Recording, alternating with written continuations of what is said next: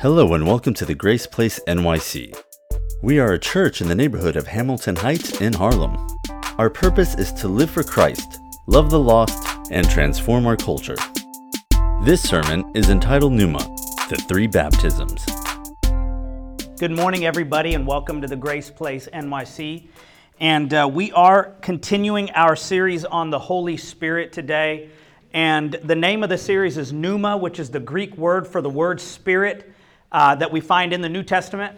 This is the second time. This is the first time I've done this. I'm redoing a series that I preached 2 years ago, but our church was completely different 2 years ago. Most of you did not hear this series, but I felt like I needed to preach and teach on the Holy Spirit again because this is a core foundational doctrine of our church, and I wanted all of us to be on the same page because I believe that it is vital to understanding the person of the Holy Spirit when it comes to our spiritual lives and when it comes to our spiritual growth. And if you weren't here last week for part one, as soon as we upload last week's message onto the podcast, you need to listen to it because our messages are building upon each other.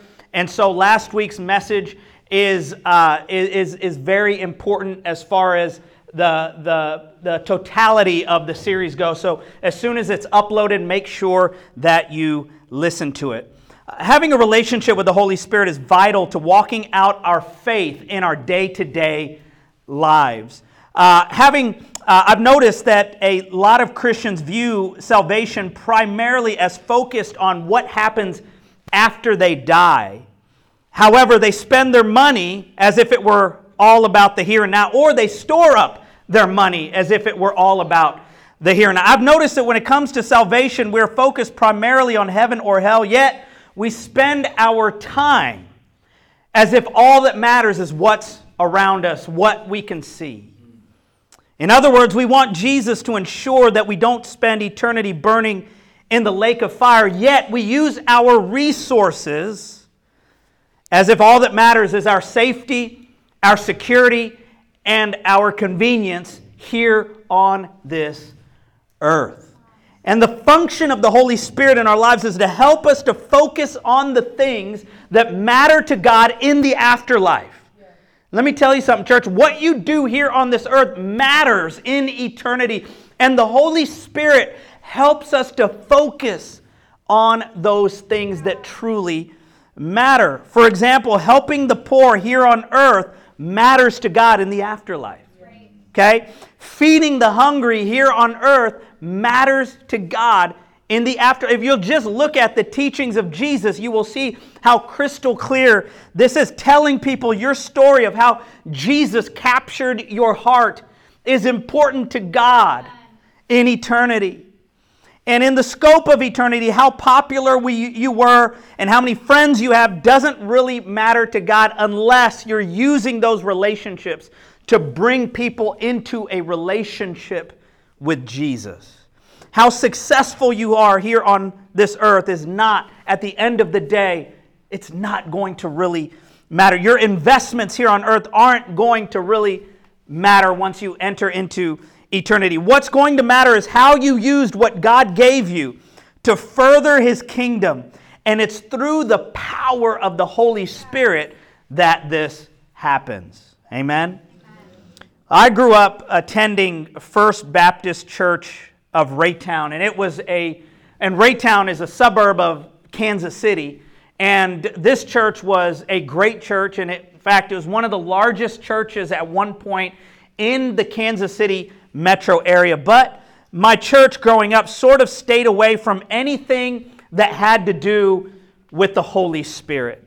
Their stance on the baptism of the Holy Spirit, speaking in tongues, and the gifts of the Spirit was that these things stopped functioning in the way that they functioned in the Bible once the last of the original disciples passed away, which is called the apostolic age. And once the apostolic age passed away, the gifts of the Spirit and the movement of the Spirit, the way we see it in the New Testament, ceased to flow in that way. And I was taught to stay away from anyone or any church that embraced the baptism of the Holy Spirit or the gifts of the Holy Spirit. In fact, I remember going to VBS, which is short for Vacation Bible School, with one of my friends who attended a Pentecostal church. And during their service, some of the adults started speaking in tongues. And this was the very first time I was a little kid, this was the very first time I'd ever heard anybody speak in tongues before. And I thought I was in some sort of satanic ritual service or something like that. I was freaking out. I heard this weird language lingo going on, and so when I got home, I told my parents what had happened and what I had experienced, and they banned me from ever going to that church ever again. And that was my experience with the Holy Spirit and the things of the Spirit as a child. Fast forward my life, and at age 17, I started attending a Spirit-filled church that embraced the Holy Spirit on a deeper level. And I must admit, at first, I was very skeptical. I thought to myself, if I am saved, why isn't that enough? Why do I need to be, what they're telling me, being baptized in the Holy Spirit? Why do I need to do that when I'm saved already? I have a relationship with Jesus. The idea of speaking in tongues, a language that I did not learn and may not even be a human language, kind of creeped me out, to be honest. And when I heard other people speaking in tongues, it sort of sounded like gibberish to me. But a lot of my thinking was birthed out of a misunderstanding of who the Holy Spirit was. I honestly didn't understand who He was or what His purpose was for my life. And that's why I wanted to debunk some of the common misunderstandings of the Holy Spirit last week. And that's why we started in that way during this series. And that's why we spent some time last week talking about the personhood of the Holy Spirit and how He wants to have a friendship with you so that He can come alongside of you and help you become all that God has destined for you to become. Amen. And as I listened and learned and researched what the Bible said concerning the Holy Spirit, I became convinced that there was more than I was currently experiencing. That I was not experiencing the Holy Spirit the way the early church experienced Him. I would read the book of Acts and I would see how they experienced the Holy Spirit, and I would think to myself, I am not experiencing the Spirit of God in that way. I'm not experiencing the Holy Spirit the way that Peter and Paul and Stephen and Philip and all these guys that were talked about and chronicled in the New Testament. I wasn't experiencing the Spirit of God in this way. There was something missing in my life, and it was the relationship with the Holy Spirit. And so my skepticism turned into curiosity, and that curiosity turned into an experience that I had when I was 17 years old, which was the baptism of the Holy Spirit. And since that moment, my life has been completely transformed.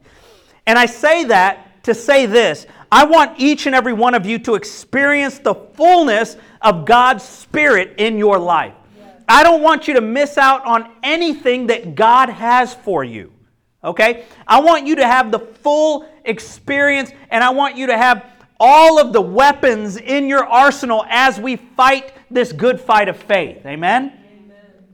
So for today's message, I'm relying heavily on Robert Morris's teaching on this subject from his book, The God I Never Knew. And he is the pastor of Gateway Church in the Dallas-Fort Worth area. And I believe that his take on this subject is incredibly balanced and incredibly biblical. And so I want to talk to you this morning about the topic of baptism.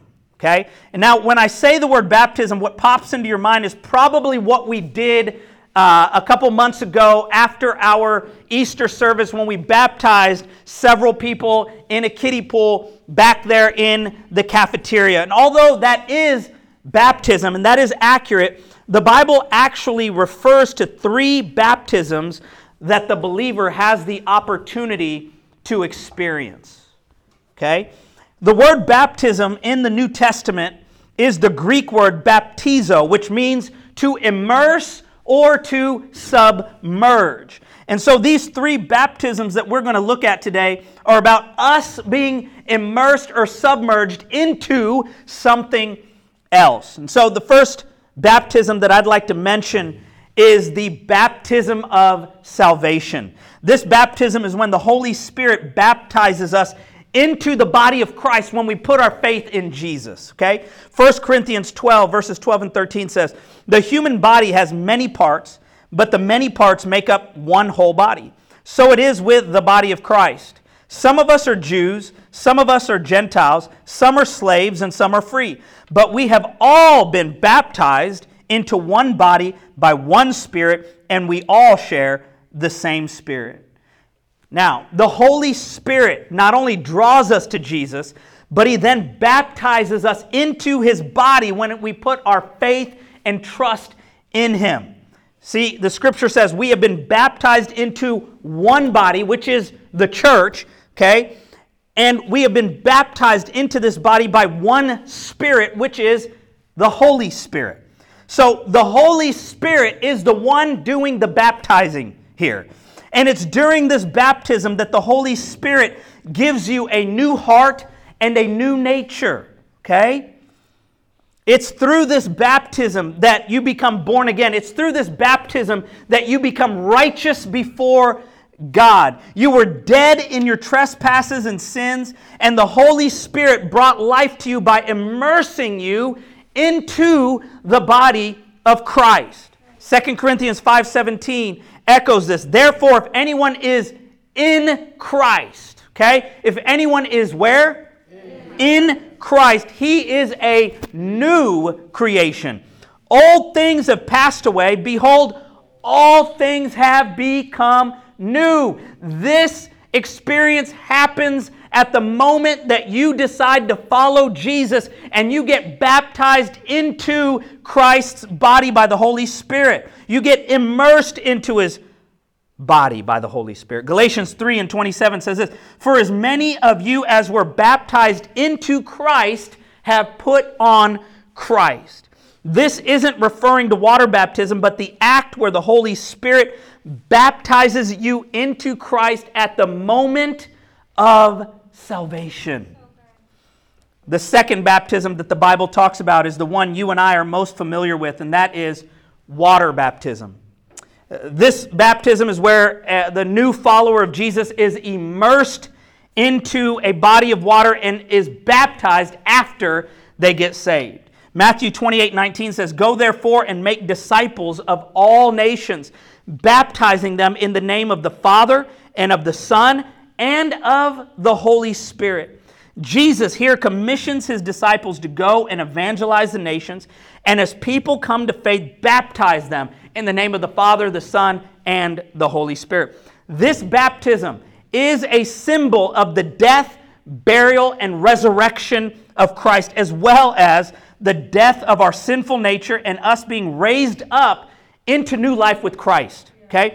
This baptism is an act of obedience by the disciple where we are making a public declaration of an inward transformation. Okay? We are letting everybody know that we are going public with our faith. Romans 6:11 says, "In the same way, count yourselves dead to sin, but alive to God in Christ Jesus."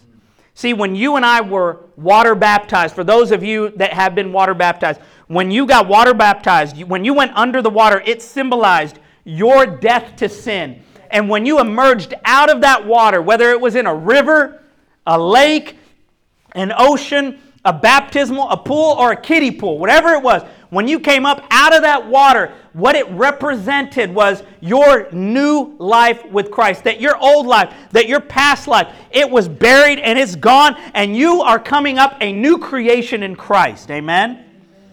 Now, let me be clear. Water baptism does not save you. Okay? It's a sign that you are saved and that you want to go public with your faith. So if you are saved, meaning you have put your faith in Christ and you have not been water baptized yet, you should definitely do this. Jesus was baptized. The disciples were baptized. The new believers in the early church that we read about in the New Testament, they were baptized. And so you should definitely do this. It's just something tangible that you can do to say that you are breaking with the world and going all in with Jesus. Okay? And so if you have not been water baptized yet and you would like to, talk to my wife and I, and we'll make that happen, okay? Now, the third baptism, this is the one that I really wanted to get to today. The third baptism that the Bible talks about is by far the most divisive and the most controversial one. Okay? And we honestly have no problems with the first two baptisms, but this third one creates all sorts of issues, all sorts of problems. And the third baptism that the Bible talks about is the Holy Spirit baptism. Okay? Many people believe that the first and third baptisms are the same thing, but I'm going to show you that they can't be the same thing according to Scripture. Okay? And so let's look at what John the Baptist says in Matthew 3:11.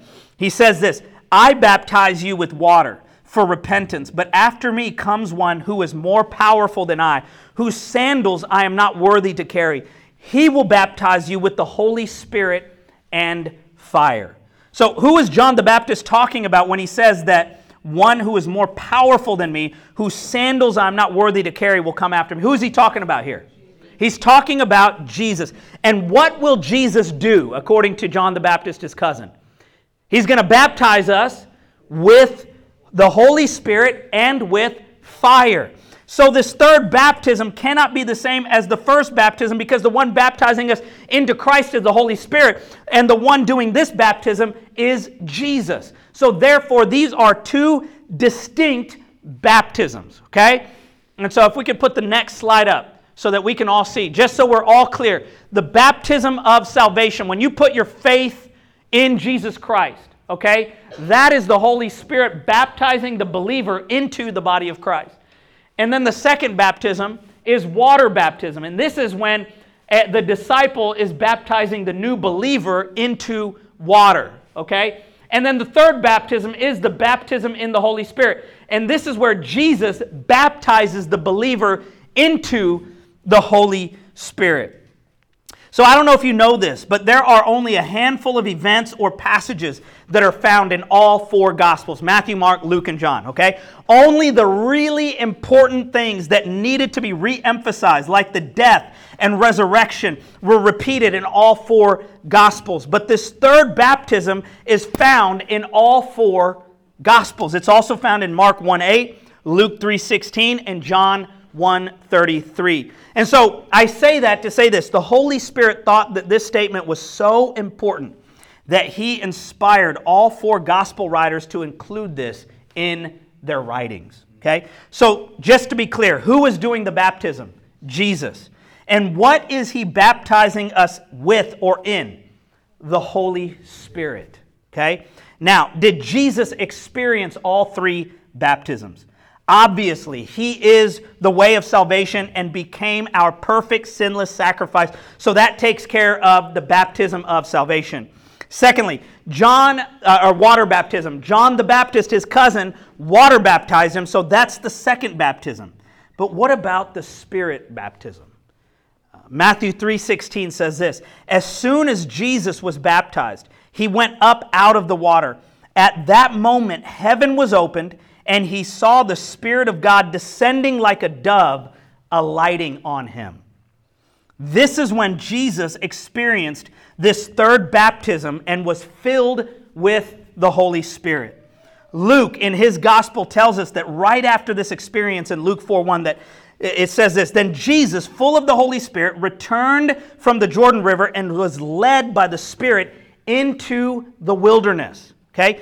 Jesus didn't pursue any public ministry until this baptism. Jesus didn't perform any miracles until this baptism. Okay? We believe that Jesus is God, but He set aside His divine abilities when He came to this earth. Therefore, the miracles that He performed were performed because He was full of the Holy Spirit. Think about that. The ministry, the miracles, the healings, the signs, and the wonders, the people that were exorcised, that had demons. This all happened because Jesus was full of the Holy Spirit. Furthermore, Jesus overcame temptation by the Holy Spirit. Like Jesus was not immune to sin. He overcame sin. He overcame temptation. He overcame those things that came into His life by the power of the Holy Spirit. Because the writer of Hebrews tells us that Jesus knows exactly what it's like to be human. Why? Because he was tempted in every way, yet he sinned not. The same way you and I are tempted, Jesus was tempted. The same temptations that you and I face, Jesus faced those temptations while he was here on earth. But because he was full of the Spirit of God, he was able to overcome. Now, let me ask you a question. If Jesus needed this third baptism, then why on earth would you and I think that we don't? Why would we think that? Why would we believe that? Why wouldn't we pursue something that Jesus himself pursued while he was here on this earth? If Jesus' power came from the Holy Spirit, then why do we think we don't need that same power? If Jesus needed to be filled with the Spirit in order to overcome temptation, then how much more do you and I need the power of the Spirit in our lives? Now, did the disciples need this third baptism, the baptism of the Holy Spirit? Many of us think that Jesus' final words to his disciples were to go, as in go and make disciples. But actually, his final words weren't go, but to wait. Okay? And we find this in Luke chapter 24, verse 49. Behold, I send the promise of my Father upon you, but tarry. Okay? That word tarry means to be made to sit down in the city of Jerusalem until you are endued with power from on high. And he led them out as far as Bethany, and he lifted up his hands and blessed them. Now it came to pass, while he blessed them, that he was parted from them and carried up into heaven. Like I mentioned last week, Jesus gave his disciples this gigantic vision to take the gospel, to take my message, to take the truth to the entire known world, okay? Spread the gospel to the entire known world, but I want you to do this without me, okay? I'm going up to heaven. I've already done what I need to do here on this earth, but I'm leaving this message and I'm leaving this vision. I'm leaving this mission with you, and I'm going to be going up to heaven, and I'm going to be seated on the right hand of the Father. But Jesus also said, I don't want you to start until you have received the promise of the Father, which was this third baptism that the disciples experienced in Acts chapter number 2. In fact, he told them, you need to sit down, you need to tarry until you are empowered by the Holy Spirit, because if you start now without the empowerment of the Spirit, you are going to be ineffective. You're going to just try in your own strength, but you're going to fall short because you are not empowered by the Spirit of God to carry this mission and vision that I'm giving to you. And he said, you need to receive the Holy Spirit. You need to receive the power of that Holy Spirit on your lives. Because it's what you receive from this third baptism that gives you the power to walk out God's purpose and plan for your life. And it's the same for you. It's the empowerment of the Holy Spirit that gives you the strength to walk out God's purpose and plan Monday through Friday, at work, in your family, in your home, whatever God has called you to do, wherever you're at, okay?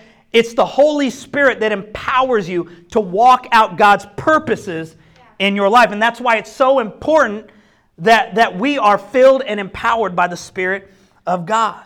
So I believe that the Bible teaches us that every believer can experience these three distinct baptisms. And the purpose is for us to ultimately be everything God has destined us to be and do everything God has destined us to do. Now, let me be clear. You can be saved and go to heaven without experiencing this third baptism, because salvation is by grace through faith alone. But if Jesus experienced it and he told his disciples to wait for it, then why wouldn't you want and desire to experience it? It's like needing to go somewhere in the city that you're unfamiliar with, but refusing to use Google Maps to get there. Okay? There is a tool designed to get you from point A to point B in the fastest way possible. It'll tell you to get what train to get on. It'll tell you to what bus to transfer to. It'll tell you which direction to walk. But it would be like you saying, I need to get to Union Square. This is the first time for you to be in New York City, but I am refusing to use Google Maps. I'd rather just use a paper map, or I'd rather just use my intuition. I just whatever way I feel, I'm going to go. You know what I mean? Or I'd rather just ask people on my way. That would be ridiculous because you have a tool that can get you to the place that you need to go. Yet many Christians, they treat the Holy Spirit this way. The Holy Spirit wants to get you to the place where you need to go, but you are refusing to embrace the things of the Spirit, and you are just going around and around and around in circles. Let's look at some examples of these three baptisms in other places in Scripture. Acts 2:38 says, Then Peter said to them, Repent and let every one of you be baptized in the name of Jesus Christ for the remission of sins, and you shall receive the gift of the Holy Spirit.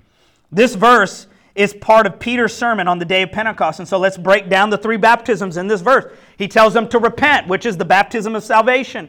And then he says, be baptized in the name of Jesus Christ, which is water baptism. And then he says, you shall receive the gift of the Holy Spirit, which is the third baptism, which is Spirit baptism.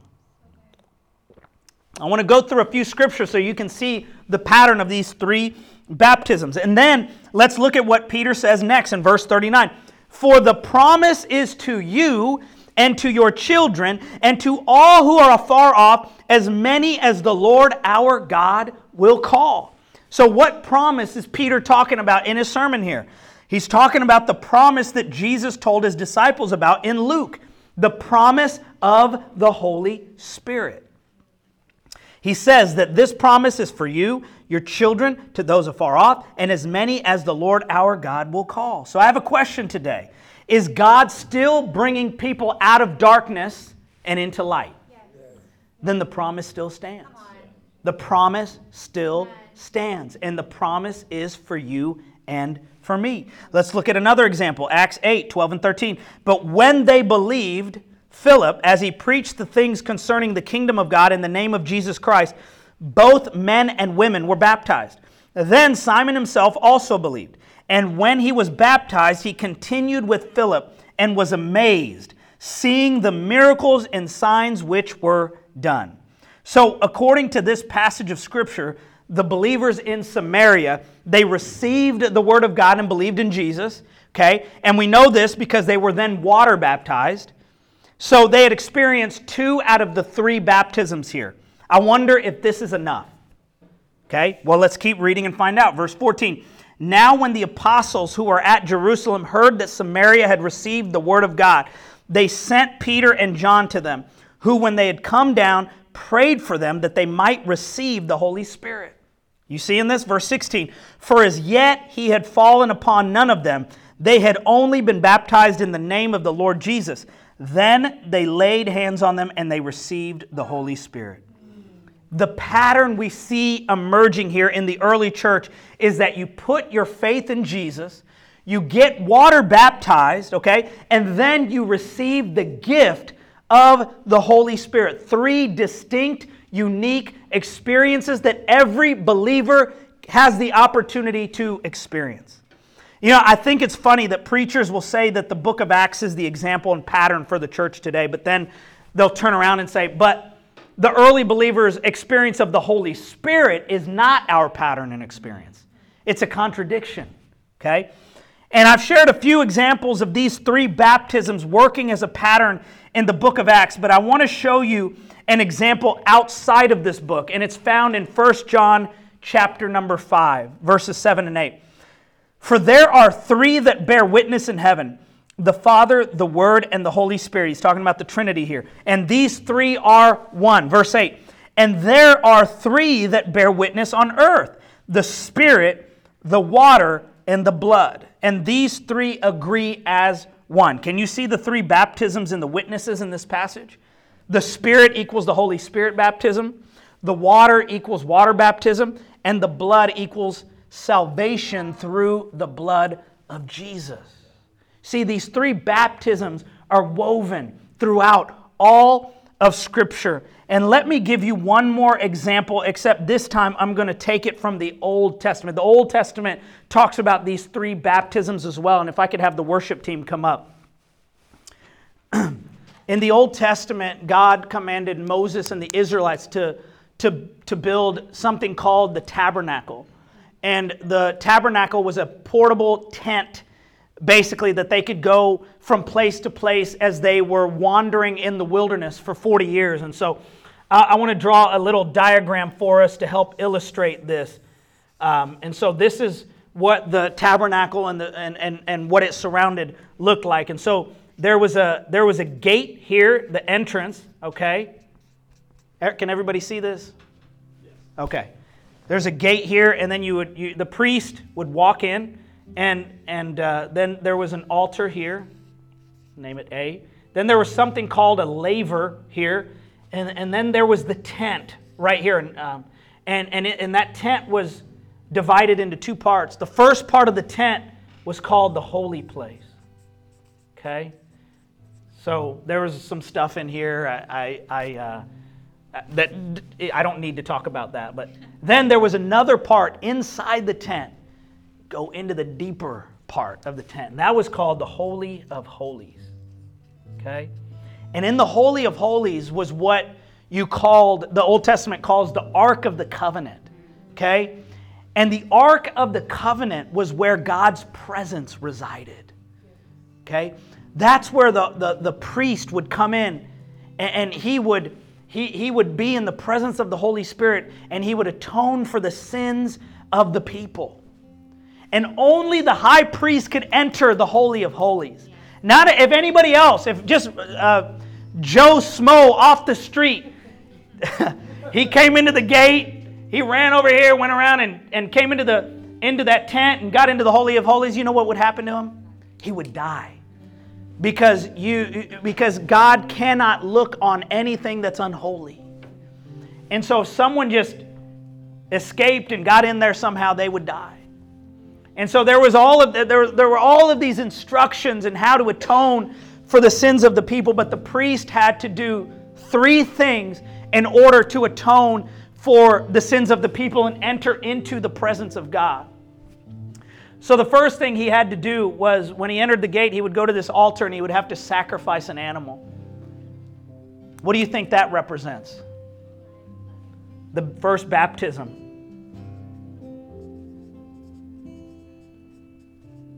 The baptism of salvation.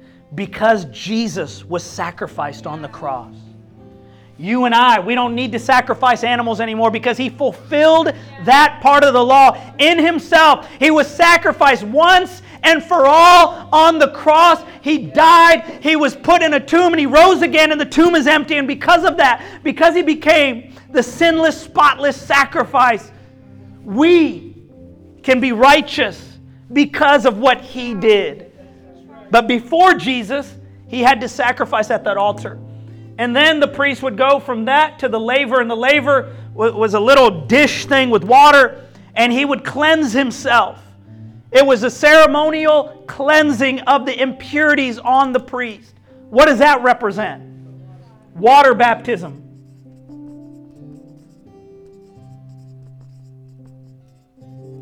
And then every priest, in order to be a part of the priesthood, in order to be able to do any of this, they needed to be anointed by oil. Do you know what oil is representative in the Bible? Of the Holy Spirit. And so we see these three baptisms working together as the priest entered into the Holy of Holies, made atonement for the people, and encountered the presence of God. That is amazing, church. That is amazing how the Holy Spirit worked with the priest, and how all of these baptisms are shown in the Old Testament. So this isn't something new that happened. This is something that's been experienced in the Old Testament, and it moved into the New Testament.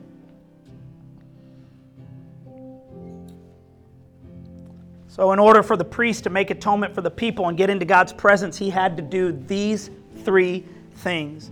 And obviously, as I mentioned before, for us to be saved, all it takes is for us to repent of our sins and put our faith in Jesus. But could it be that in order to experience God to the fullest, He desires that we experience these three unique, distinct encounters and baptisms? In order for us to truly walk in victory in our lives over sin, over addictions, over patterns, over habits, over insecurities, over depression, over suicidal thoughts, over self-righteousness, over pride, over arrogance, over all of these things that entangle us, over alcoholism, over porn addiction, cigarette addiction, sexual immorality, whatever it may be. Could it be the way that we walk in victory? We need to experience these three distinct baptisms and experiences. Could it be that your life has been transformed by Jesus, but He has another level for you that you are not experiencing? That He has another dimension that you are not experiencing? Look, I want to experience everything God has for me. I am not content experiencing 2 out of 3. What percentage is that? 66.7%? Is that what it is? Any of my math people? I am not satisfied with experiencing 66.7% of what God has for me. Are you? I am not satisfied with experiencing 99%. Or 99.1, 2, 3, 4, 5, 6, 7, 8, 9. I want to experience everything God has for me. Why? Because I need everything God has for me. The vision that God has put on my heart is big. Okay? The vision in my heart to reach lost people is big. And so I need everything. I don't need 66.7%. I don't need 99%. I need the full 100%. And if God has put a dream in your heart, if God has put a desire in your heart, if God has called you to something, you need to encounter and experience everything God has for you to fulfill that dream, to fulfill that calling, to fulfill that purpose. Amen? Let's stand in this place. God's presence is in here. God's Spirit is in here. And I need to tell you this. I need to encourage you, come to church next week, because I'm talking about what it looks like biblically to be filled with the Spirit. And I'm specifically going to talk about the most controversial thing maybe in all of the Bible, and that is tongues. Speaking in tongues. Okay? And so I'm going to talk about that next week. I'm going to give a biblical perspective of that. And so you really, really, really need to be here for that. Okay? Let me just pray.